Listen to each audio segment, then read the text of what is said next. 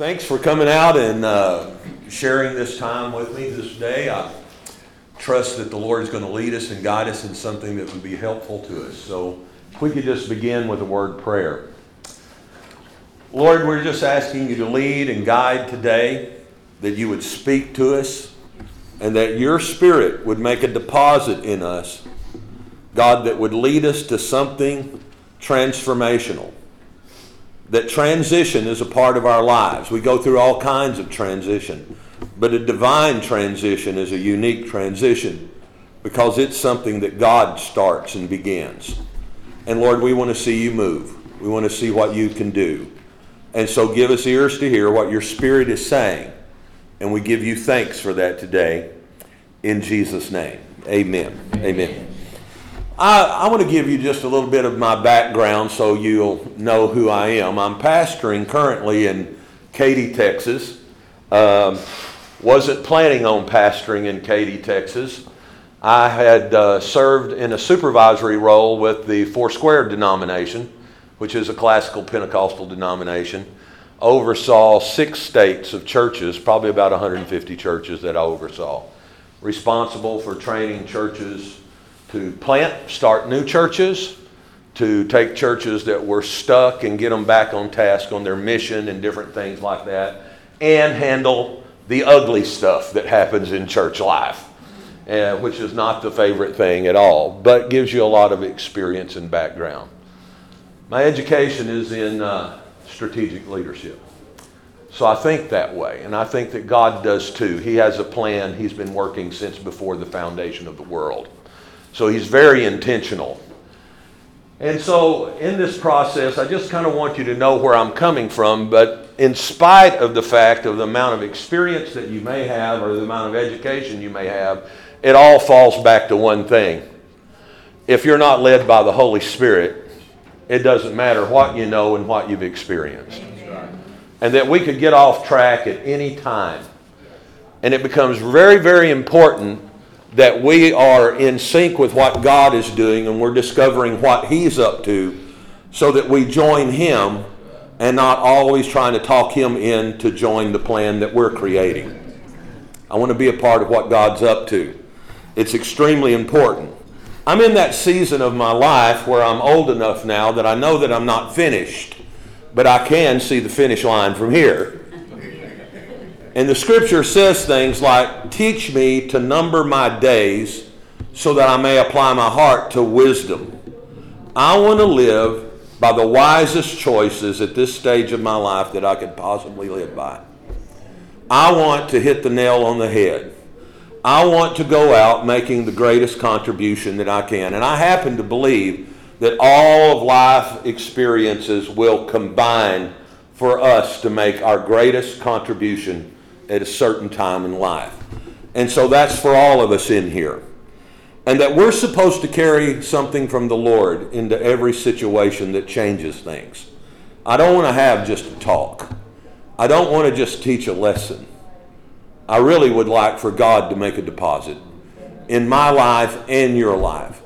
That I'm here as much to receive from God as you are. And I know that I have to do something. I have to get empty of myself if I'm going to make room for God. John the Baptist said it this way, I have to decrease if He's going to increase. It's the only way that you're going to get there. And when we talk of making new wine, that picture up there describes it the best. It's going to require a crushing or you can't get there. It's going to require God to get His hands on you and squeeze us in such a way that we get empty of all of our ideas, because God doesn't have to keep repeating it the same way that we've always done it. In fact, sometimes we're stuck because we did things that once worked that are not working now, but because they were important and precious to us, we keep doing those kind of things. We'll talk about that. So I'm going to talk about leading a divine transition. We go through all kinds of transitions in life, lots of changes. One of my biggest changes was when I married my wife. Things changed. It transitioned. Transitions are repetitious. I've buried all my family at this point in time. Those are transition. Life is full of transitional moments. But not everything is a divine transition. Not everything is one of those changes that is initiated by God where you have to lay it down. Has it been your experience? It has been mine that God repetitiously throughout my life requires me to give it all up all over again. And I know it's coming, and I try to prepare for it, but He has the capacity to get me where I will surrender everything again. And so these changes are moves of the Spirit that we're talking about. The real new wine is that which God creates. It's the kind of transition we're briefly going to look at that Jesus did when He performed the greatest transition on earth. He transitioned the kingdom economy from the Old Testament to the New Testament. And it changed things so radically that the religious people of the day tried to murder Him for it. All change is not received well. And sometimes we religiously will stand against a new breath of life that God's wanting to bring. And so I know that the best way we can lead a transition that God initiates is to know how to follow well. The best leader is the best follower of God. And I want to know how to follow really, really well at this time. But by the way, He is on the move. He's up to something. I just want to discover what He's doing, and I want to join Him. And there are always things that have to be done before God. He always prepares the way of the Lord. And so I'm going to talk about that briefly, a preparational process. What I'm going to share with you today is an introduction. It's the best I can do in this amount of time. I am going to provide something if you're interested. This thumb drive has 5 sessions of this teaching. And on those 5 sessions, there are 4 items for you if you want it. I'm going to charge you $25. It's about as cheap as it gets. Each session has the PowerPoint.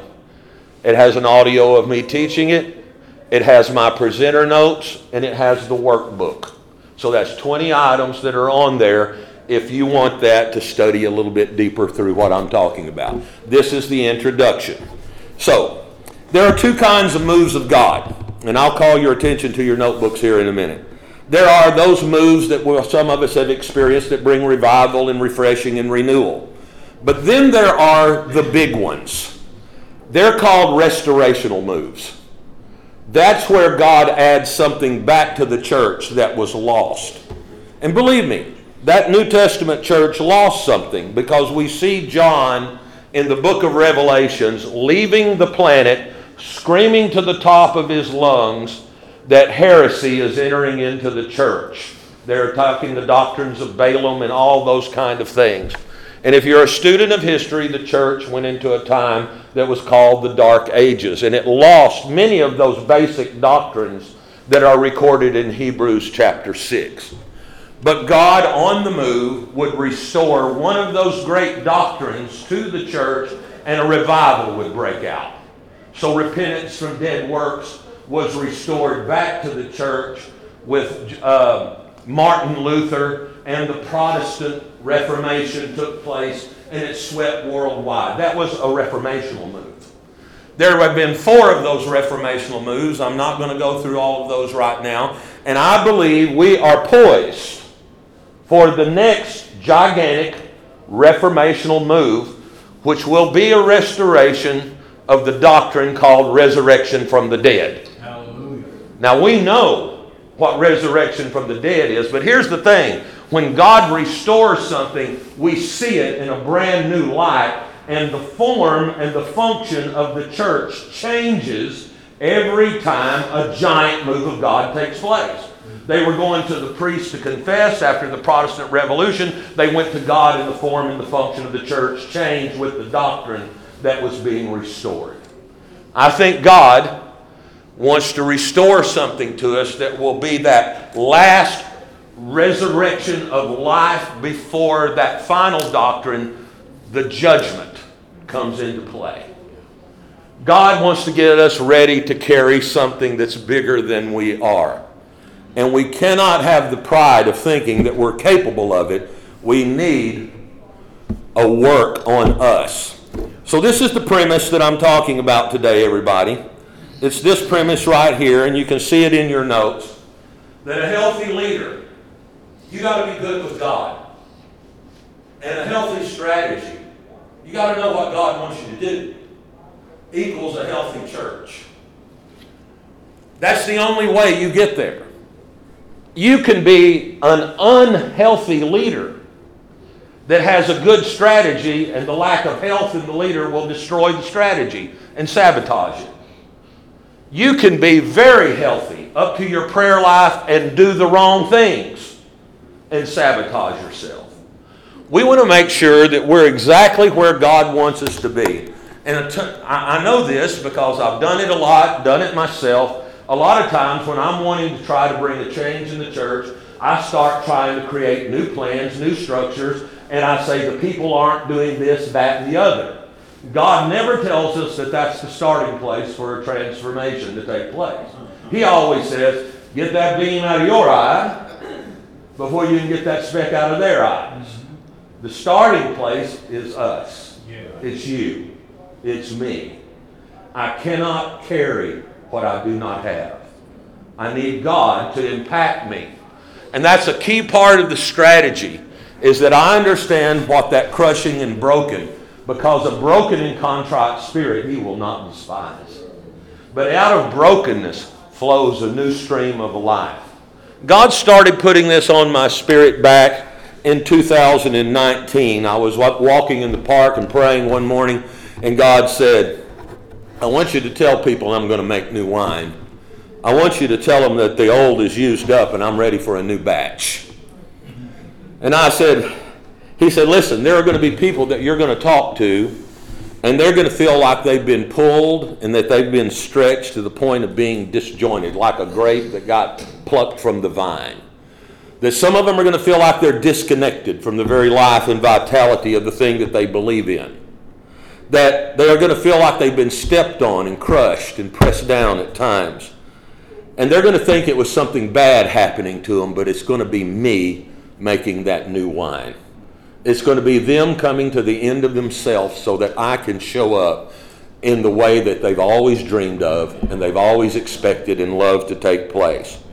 And it's time for something new. And I knew that transition was on the way as God started to share that with me. And so this premise is very, very important. Healthy things grow, right? Healthy things grow. But the conditions have got to be right. You got to have good sunlight. You got to have good soil. You got to have water. You don't have to convince a newborn baby to grow. They do it automatically if the conditions are right, if they're clean, if they're loved, if they're cared for. The growth is automatic. Jesus said it like this. Consider the lilies of the field, how they grow. They don't toil and they don't spin. And I thought, God, that's how I've tried to build church all my life. Fighting tooth and nail for everything. He says, that's because you're not leading in the Spirit. Because when I build my church, the gates of hell can't prevail against me. My church is invincible. It's powerful. If you see my church, you're going to talk about it different than you'll talk about your church. And I started to see that there's a real transition in what it is that God wants. And that He's given us all things that pertain to life and godliness. I think we have it. I don't think we see it sometimes. That we're coded by the Lord to grow in the Lord. When I say grow, I'm not just talking about numbers. I'm not excluding that either. But I'm talking growing more like Jesus, becoming like Him in every way. I'm talking about holistic growth that takes place. And that it's extremely, extremely important. So this is the key scripture for the entire teaching that I want to bring. In Isaiah 65:8, thus says the Lord. I like that statement because this is God talking. As the new wine is found in the cluster. Now you know where it is. It's in the cluster. That's where the new wine is. Our typical approach is the Holy Spirit is the new wine. That scripture just said the new wine is in the cluster. The cluster is the group. The new wine is in the congregation. It's the Holy Spirit inside all of those people that He has deposited in them in the forms of gifts and calling. They are gifts of the Spirit. If they are of the Spirit, they are the leading of God for that church. And I found that most people don't want to take the time and trouble to discover what God has deposited in their people. And the problem is they don't always want to cooperate. So they say, what do you do? Well, you keep asking them until they cooperate. That's it. That's the toughest part of our ministry, is that we're equipping saints to do the work of the ministry. So we can say, well, I've asked them 100 times. Well, you got to ask them 101. Because that's the call. We keep wanting to dig in, press in, get up out of them the new wine that deposited. And God told me, He said, there are barrels and barrels and barrels of new wine sitting out there in the seats of your congregation in the form of the deposits of the Spirit that I put in them, and I called them from the time they were in their mother's womb. And here's something about the new wine. Don't destroy it. You got to protect it, because that's where the blessing is. The blessing is in the new wine that's sitting inside the congregation. And this I do for my servant's sake. This is God's gift to us and to the church. This is for our sake that the Lord has made these deposits within our church. And that I may not destroy them. This is our protection, everybody. This is what makes the church the church. But listen, it takes a little strenuous work to dig all that out of them. But we've got some powerful, powerful skeletal structure of the church in apostle, prophet, evangelist, pastor, and teacher. Those 5 ministries functioning will make a church structured correctly. You hang the gifts of the Spirit, just like he was preaching, like sinew on the skeletal structure, and then the breath of the Holy Spirit breathes in it, and you've got functioning body right there. It's absolutely incredible what God has for us. And so this starts out by saying, thus says the Lord. And so the scripture says that we should walk circumspectly, redeeming the time. So the way we redeem the time and make the most use of our time is to make sure we're walking circumspectly or cautiously, that we are doing the thing that God has asked us to do, and we haven't created something for him to do for us. It's really a challenge, because I have a lot of big ideas. And I really want God to sanctify them. But he's really not obligated to have to do that. And so something's got to happen to me to where I'll say yes to anything that he wants.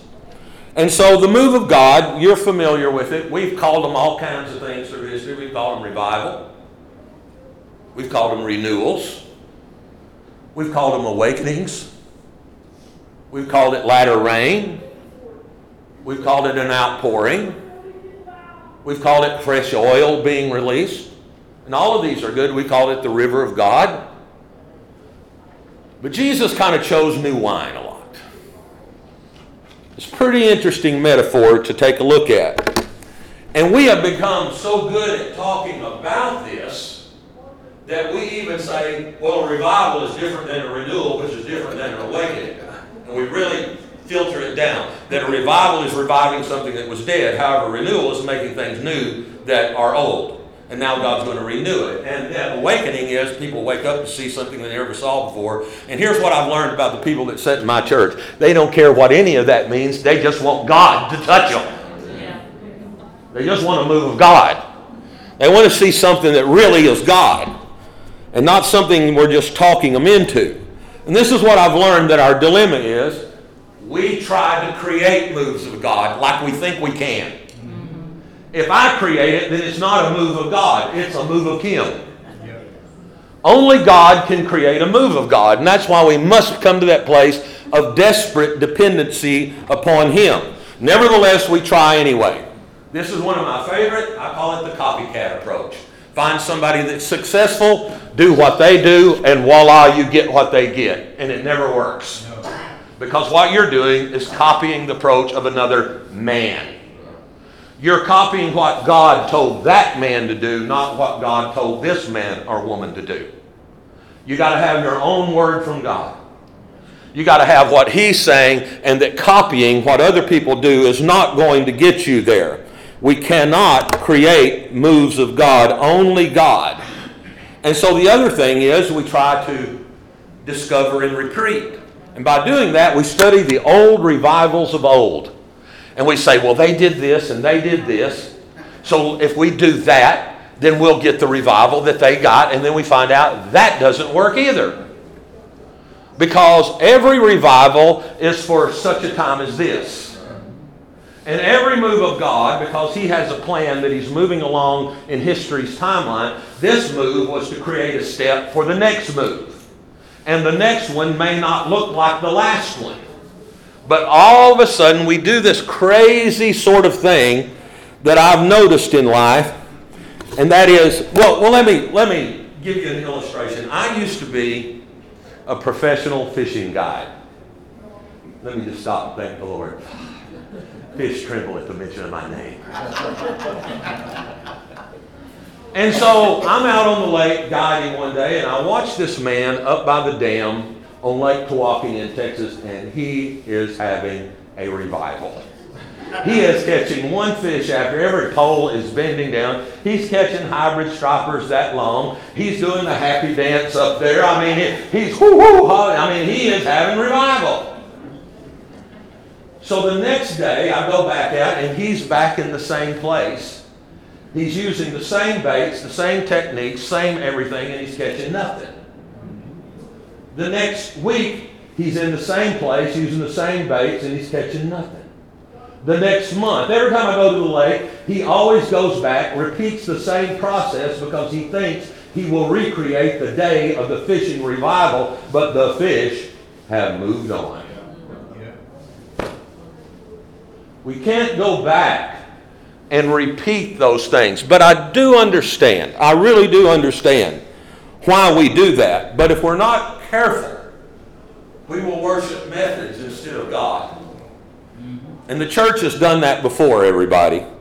We know that happened in Numbers 21 where Moses made a fiery serpent, right? And he put it up on a pole. And it said, everybody that comes and looks at it, they're going to be healed. That was a revival. That was a nation getting divinely healed of something. It was an incredible move of God. 500 years pass, and Hezekiah walks into a pagan temple, and there's that serpent of Moses, and they are now worshiping it in a cultic form and fashion. The tool was being worshipped, and the tool was not holy. It was the method for the moment. It was the method for that move of God. But it may not be the method for the next movement of God. And I get this. I really do get it, and so do you. The old move was precious to us. I got saved that way. I got changed that way. So surely everybody must get saved and changed the way I did. And then it doesn't.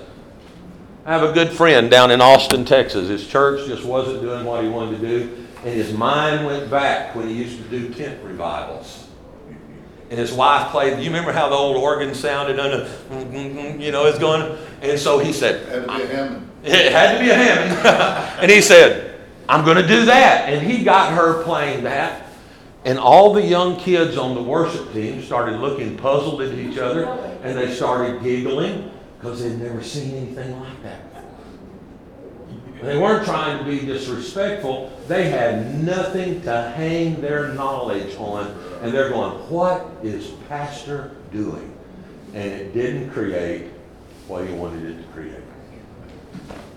That's why we got to go through a crushing, everybody.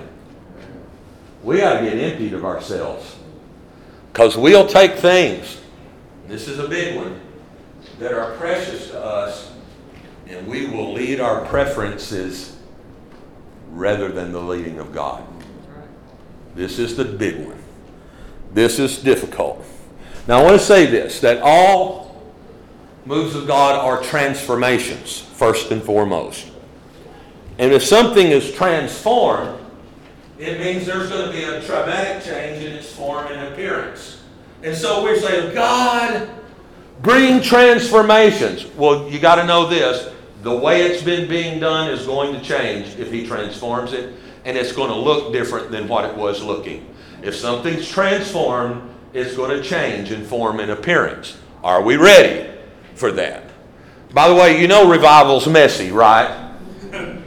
You know when revival starts shaking and baking, the devil shows up, the flesh shows up, and the Spirit of God shows up. They all show up at the same time. It's not clean.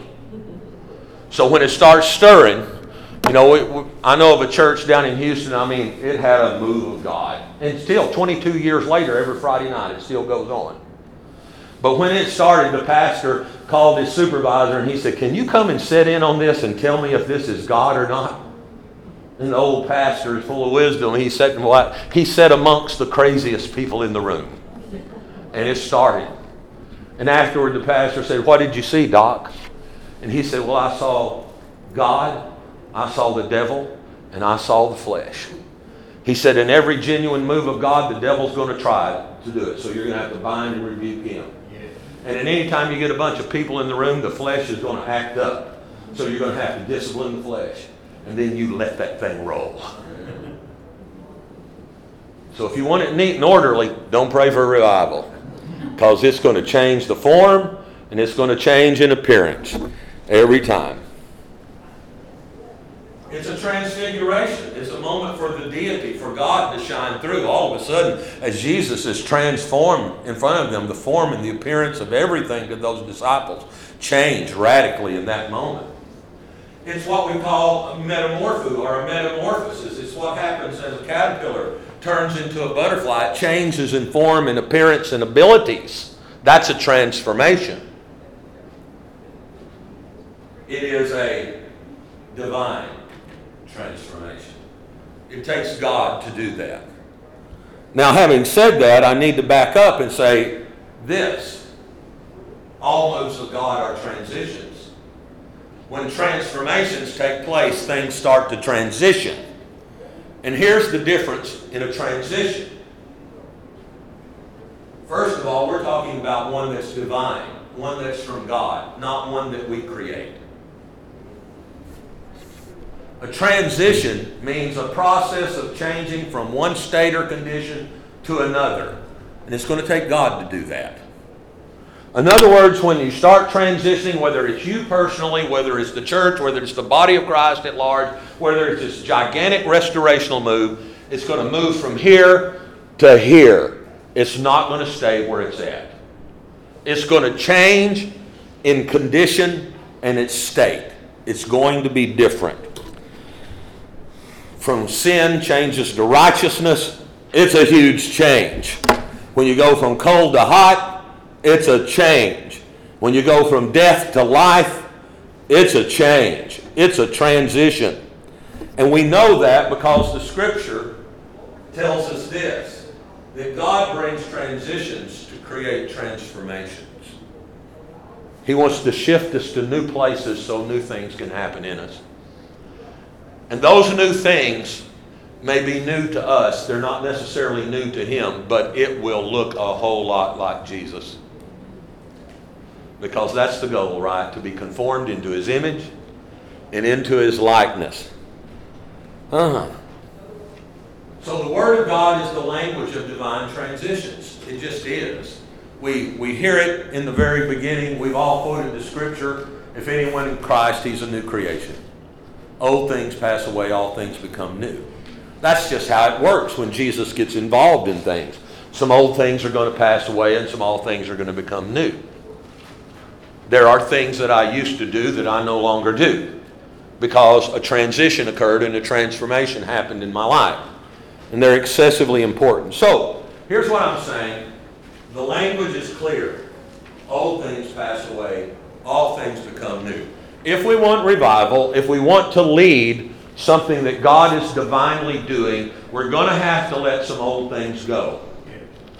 And we're going to have to let God do the new thing that He wants to do. Fear not, He will not violate His word. But you may see the word in a way you've never seen it before. And you've done that before, haven't you? You've read the word and you're like, I've never seen that before. So that shouldn't surprise us that He could do that and open our understanding to a broader revelation. But He will not violate His word in the process. But how do we do this? How is this going to happen? How is it going to come?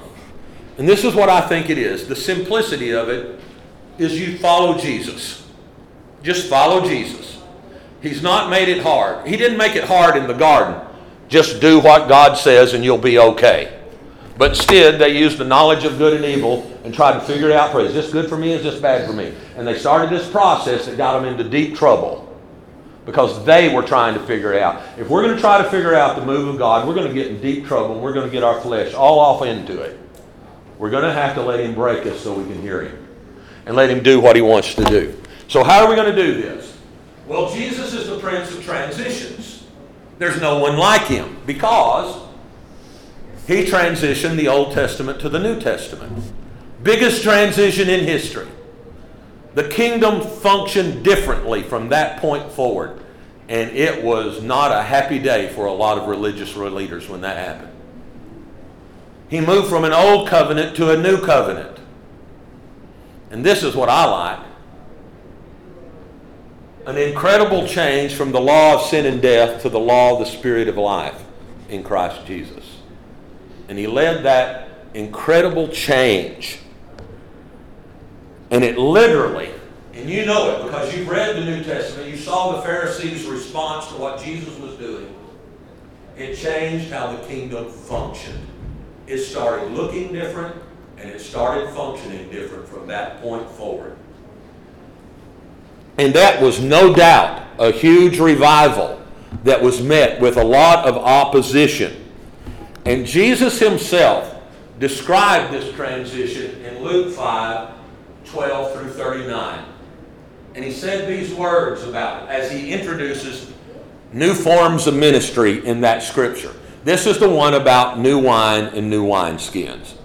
And in that, before He says this, He starts introducing the new forms of ministry that the Pharisees had not seen before. It did not work under the Old Testament economy. The first thing He does is He heals a leper. In the Old Covenant, you're not supposed to touch those. And Jesus touched them. Now they're struggling because He's not. How you do that? This don't work. Then all of a sudden, He starts forgiving sins. Wait a minute, blasphemer! Only God can forgive sins. All of a sudden, God is showing up in a way and people are getting... He starts eating and drinking with sinners. Come out from among them and be ye separate. Don't touch them. Stay away from the sinner. All of a sudden, the economy is changing. They're struggling. They're ready to go to war. And then He celebrates and fulfills this prophecy about His disciples. They don't have to fast right now because the bridegroom's with them. All of a sudden, everything that they had here, years and years and years in history is being challenged by these new forms of ministry. And so as they're putting that out there, Jesus responds in this way. Don't you get it, guys? You can't put this new wine in those old wineskins. You can't put this new covenant in that old covenant. It's not going to work. Else the wine will burst the wineskins and be spilled and the wineskins will be ruined. If we try to put this fresh move of God that we're calling for into our old forms, it won't work. It won't carry it. But new wine must be put in new wineskins. The wineskin is just the delivery method, everybody. It's just fill it up. This is how you give the drink to people. It's the form that's going to supply. And both are preserved. Here's the challenge. And no one, having drank the old wine, immediately desires the new, because the old way was better. As if God can't save the best wine for the last. I think there's a drink on the way for us. But I think we could be the biggest problem if we're not broken enough to accept whatever He chooses to bring, which will not, by the way, violate His word. It will actually awaken us, I think, to the word in a deeper way than we've ever seen before. And this is why repeating old forms never gives you what you've been wanting. Because our standard procedure is, if we want new wine, this is the metaphor that Jesus used to describe that transition from the old to the new. I think it's a grid for personal discovery. I think it's a spiritual strategy or a development process to get us where He wants us to go. Am I going too fast for you? Someone told me, you're kind of like drinking from a fire hydrant, because I'll get to going real fast.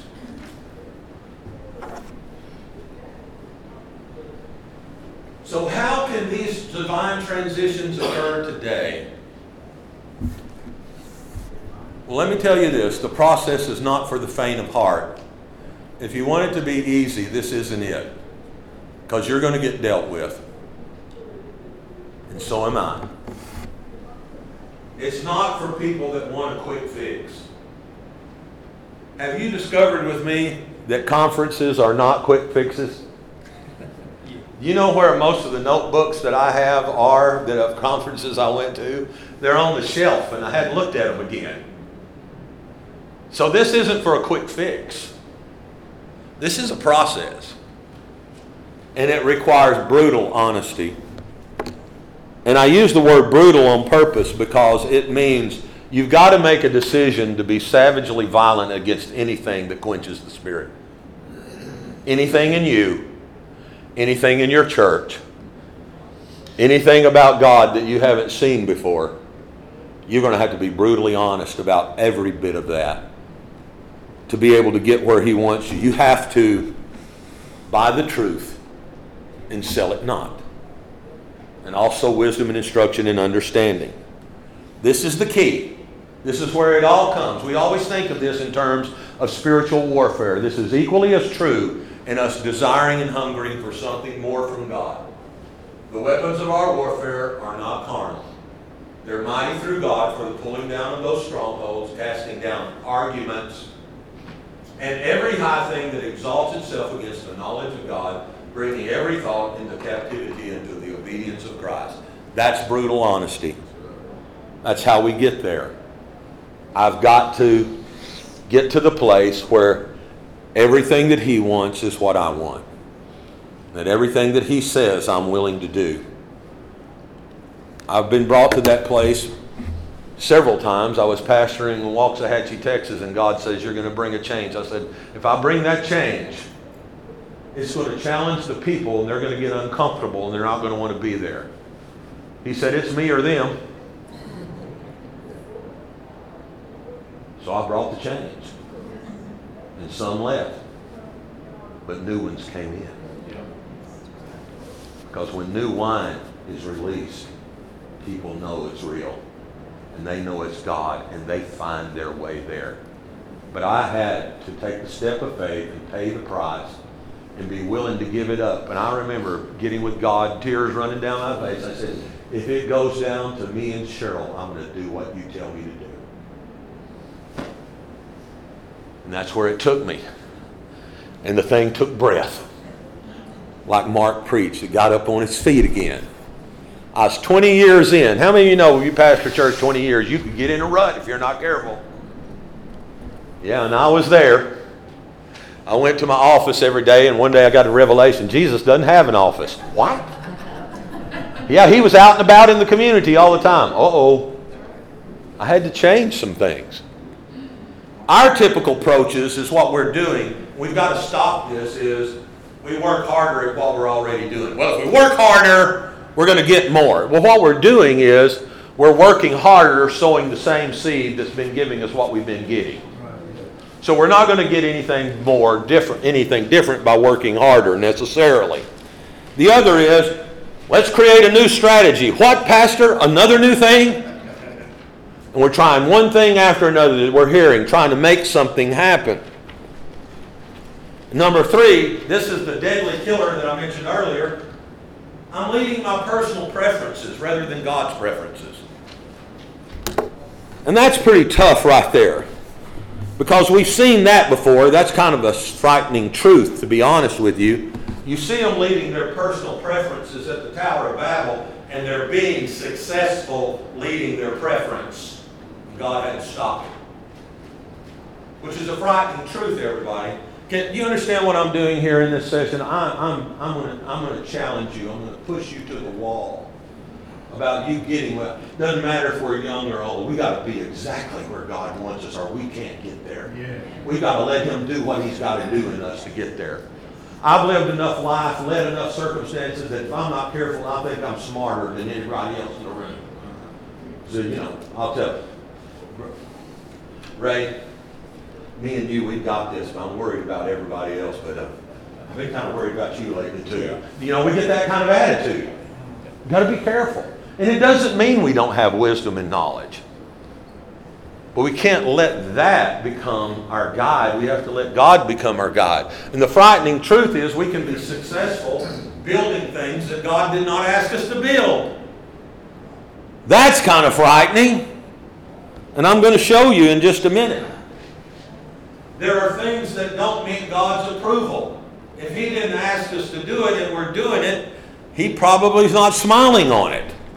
We can do things for God, or we can do what God said. That's different. We can create things we like for God. Wow. Like Cain's offering. I'm going to worship you. Well, I wanted a blood sacrifice. Well, I'm going to give you this. This is what I want to give you, God. And He didn't smile on Cain's offering because he didn't give God what God asked for. He gave him what he wanted to give God. It's not the same. Not the same. And we know this warning, right? Many will say to me in that day, this is the part that bothers me. Many will say. In other words, this will probably be the method of choice. Many will say, Lord, Lord, have we not prophesied in your name? Have we not cast out demons in your name? And done many mighty wonders in your name? And I will declare, I didn't know you. Depart from me. You were practicing lawlessness. I'm going like, wow. Wow, wait a minute. That's some pretty spiritual stuff that I want going on in my church, right? Don't you? I want prophecy going on. I want people to be delivered from demons. And I want signs and wonders. But it's kind of stunning to realize that those kind of things can actually go on and we can still not be giving God what He asked for. We can't let those things be the guide of whether we're doing what God's asking us to do or not. We got to hear it from Him. I got to be broken so I don't let my work fill me up so full of pride that I'm not willing to give God what He wants. What if He asked me to do less than what I'm currently doing? I remember that negotiation day with the Lord. My mom had went into the hospital. The doctor came out and said 50-50 chance she's going to make it. And I walked outside and started praying. It was raining. I was walking in the rain and I said, what do you want? What do you want? I'll do whatever you want me to do. If you raise my mom out, and I'm negotiating with God, right? I'll do whatever you want. And He said something completely unexpected to me. Would you give your ministry to me? Would you give it up for me? What? You called me to ministry. You would ask me to give it up? He said, you asked. I said, I'll give you whatever you ask for, as long as I know it's for you. It has to be right. And right there, I surrendered it. And I was going to Bible college at Christ for the Nations that time, and I remember I went into service, and boy, I was depleted. I was depleted. And I said, Mom's up there in emergency. I don't know what's going on, God, and I'm depressed. And it was one of those services, right? You're depressed, and everybody's bouncing off the wall, dancing everywhere. And God said, rejoice before me with all your heart. What? Give me what I want. So with great spiritual vigor, I said, excuse me. I worked my way out into the aisle, and I leaped. And when I did, the presence of God come down on me. And when I leaped, my mama came out of ICU at the same time. we have to give him what he wants. And he may ask for it all. But we will never be an orphan with God. We will always receive from the Lord. We just have to trust him. So these are sobering observations. Many will say, in other words, that could be the method of choice. Here's a discovery. Does God have a plan for you? Yes. Well, God has a plan for himself. And the plan he has for you fits into the plan he has for himself. That's why you got to know what he wants. And a wrong plan can have spiritual elements in it, like we just saw in that scripture. And that those wrong plans with spiritual elements are unrecognizable to God. So we've got to give him what he wants. God just wants us. Let me see what time we have. We are supposed to be. I'm good. Everybody okay? All right. God wants us to do it his way. And that's what he was saying to Peter that day. I say to you, Peter, and on this rock I'll build my church, and the gates of hell shall not prevail against it. This is the church that Jesus builds. This is it. The one I build can get the stuffings beat out of it. The one he builds is different. And I'll give you the keys of the kingdom. And I think he has. I think there's all kinds of speculations about different keys. But I think some of those keys he's deposited in the congregation in the forms of spiritual gifts. Those are big keys that tells you what God has given you. And if you can group those, what if you found out that 25 people in your church had the gift of healing? If you don't have a healing ministry going on, you are missing the boat, because there is a grace deposited in that church that will flow with divine healing. It's got to be more than what we can do. It's got to be what God has given us in the congregation, and we want to find out what that is. And whatever we bind on earth will be bound in heaven. Whatever we loose will be loose. So here's a couple of observations. There's his part. Jesus built the church. Can I ask you to do something today? Could you please quit trying to build the church and let Jesus build it? He didn't ask you to build it. He said, I will build the church. We got to hear that. We got to hear that. He will build his church. You know, when he stood at Caesarea Philippi and said those words on it, and the gates of hell will not prevail. Any of you been to Caesarea Philippi? It's a big giant rock on this rock. And carved in the side of it are pagan shrines and temples.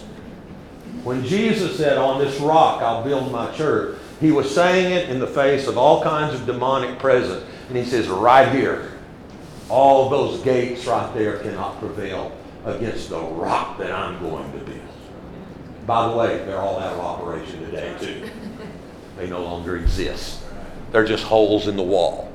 But it was a direct confrontation and declaration that he would build something that the very gates of hell could not prevail against. Our part is to build according to his power. Partner with him and do what he says to do. Just use whatever keys he reveals to you. Use those.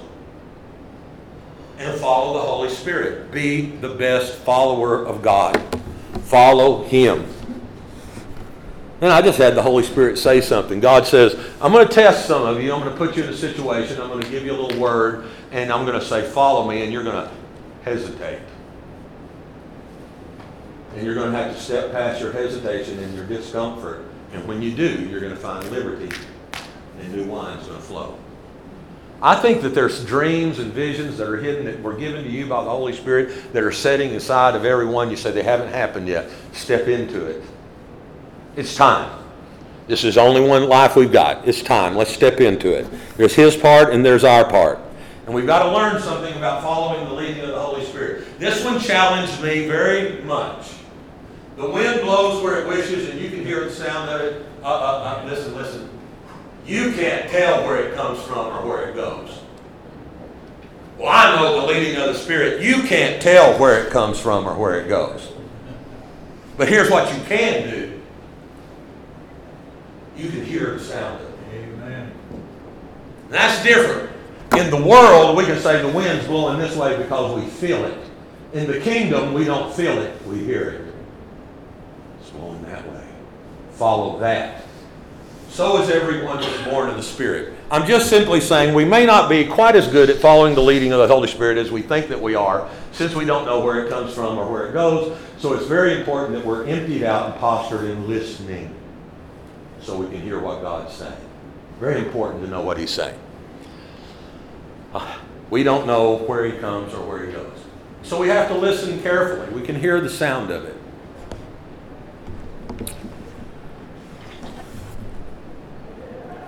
So it's a matter of posture and surrender to be a good listener. Jesus modeled this approach because look at what Jesus said. He showed us exactly what to do. He answered and said to them, most assuredly I say the Son can do nothing of himself. He got it. He couldn't do it of himself. But what he sees the Father do, for whatever he does, the Son does in like manner. Whatever I hear God say, I say that. Whatever I hear the Father say, do, I do that. That's what I do. That's all I do. I just follow what He says and what He does. I follow. That's all He's asking from us.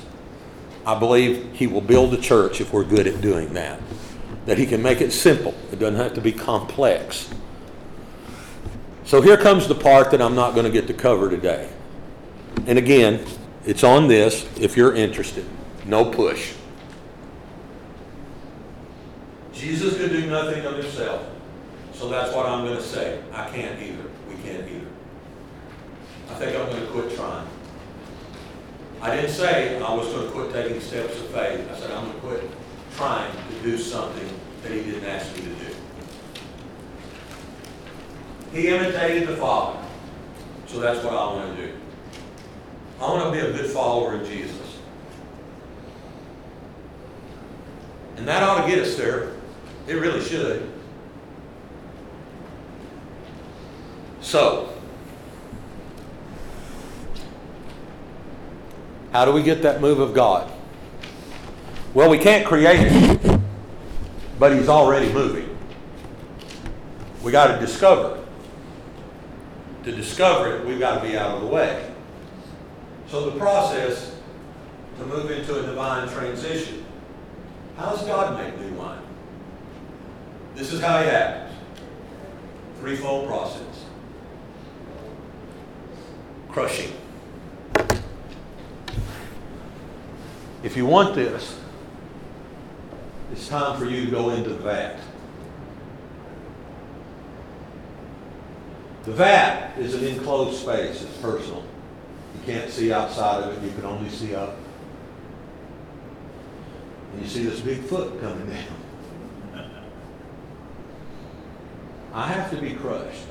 You remember old Watchman Nee's teaching? Brokenness releases the Spirit. The wine is in the congregation. It's broken. The wine is released. It's the only way it's released. You can't get it out of there any other way. It has to come with a crushing. So that's the next session. It's about us being crushed and the process that God uses to get us where we're supposed to be so that we're out of the way so He can do what He wants to through our lives. Then the next part is what's left over after the crushing is this goofed up mixture called must. And it must be dealt with. It's a mixture of new wine because 70% of the wine comes out in the crushing. Then they press it to get the rest of it. And the pressing is there are broken skins, there are stems, there are seeds, there is pulp, and there is juice. And you got to press down in that to get the last bit of new wine out because God wants every drop. In the congregation, underneath the surface, there are gifts and callings.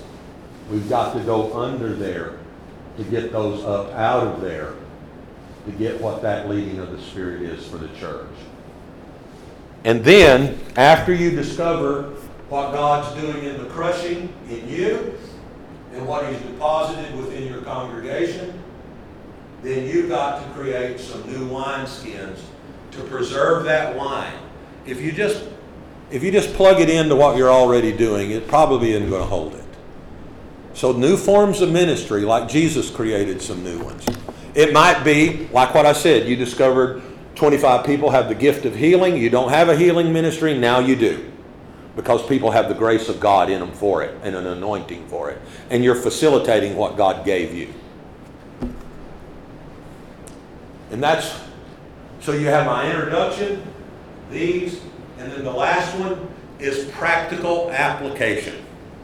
I have a last session in practical application because here's the deal. Here's how we try to bring change as pastor. Well, I preached a message on it, and then we're shocked that everybody's not doing it. Well, you've been preaching messages that they hadn't been doing for years, right? They don't always do it. You go, man, I just preached on that. So how do you get people to buy into what you're saying? Well, there are some very specific things strategically you can look for that will help people get on board with what you're saying. You can't just declare it and think everybody will go, because they won't. Even if they follow you physically, if their heart's not in it, they're not in it. And so there's some things that you can do that will help people sign up. And it's a tool that causes at least 84% of the people to get on board with you as you start to lead change into the future.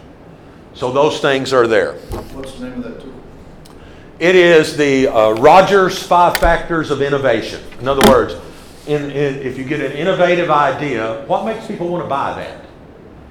So all that's on that if you want it. And but look up Rogers 5 Factors if you're interested. And there are groups of people that you as a pastor, if you say I'm going, they'll go with you immediately. And then there's another group of people, if you'll give them a little information, they'll go with you. And then there's another group of people that you're going to have to spend some relational time with them. And there's another 15%, they're not going to go with you if they change your mind. If they say, we ought to do this, and you'll say, okay, let's do that. And then they'll say, no, we ought not do that. They're just not going to go. And the squeaky wheel gets the grease, and we always give too much time to the squeaky wheel rather than developing this other people that will bring the change with you. And so there's practical tools in that as well. So making new wine and kind of closing up here, we have just a few minutes left, 5 minutes. It's God's business. In fact, it's a family business. Jesus said, I'm the true vine, and my Father is the vine dresser. So the Father is the vine dresser. He's working the vineyard. Jesus is the true vine. The Holy Spirit is the new wine that gets released. And we're the branches.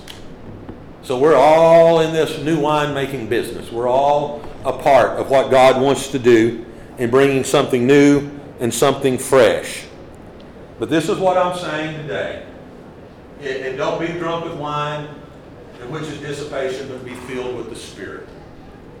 In other words, what I'm saying is,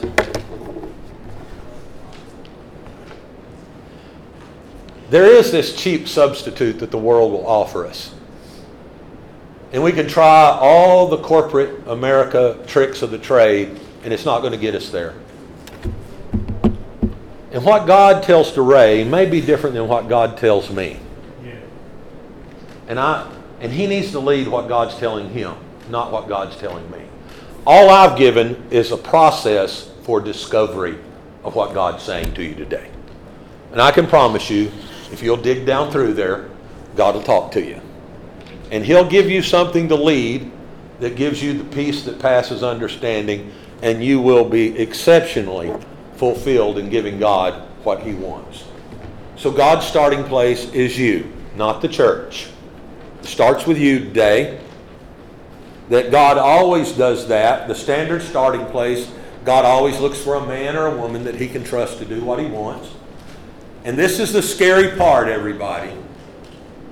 I sought for a man among them that should make up the hedge and stand in the gap, that I should not destroy it, but I found none. In other words, people that will go all in and surrender everything seem to be in short supply. I hope you're one of them. I want to be one of them. I want God to get everything He wants out of my life. and that we need to remember the Lord. So God's question is, whom will I send and who will go for me? And our dilemma is we could be our greatest hindrance. And that's why, as we wind this down, we need to be crushed. So with the grace of God, I would declare happy crushing.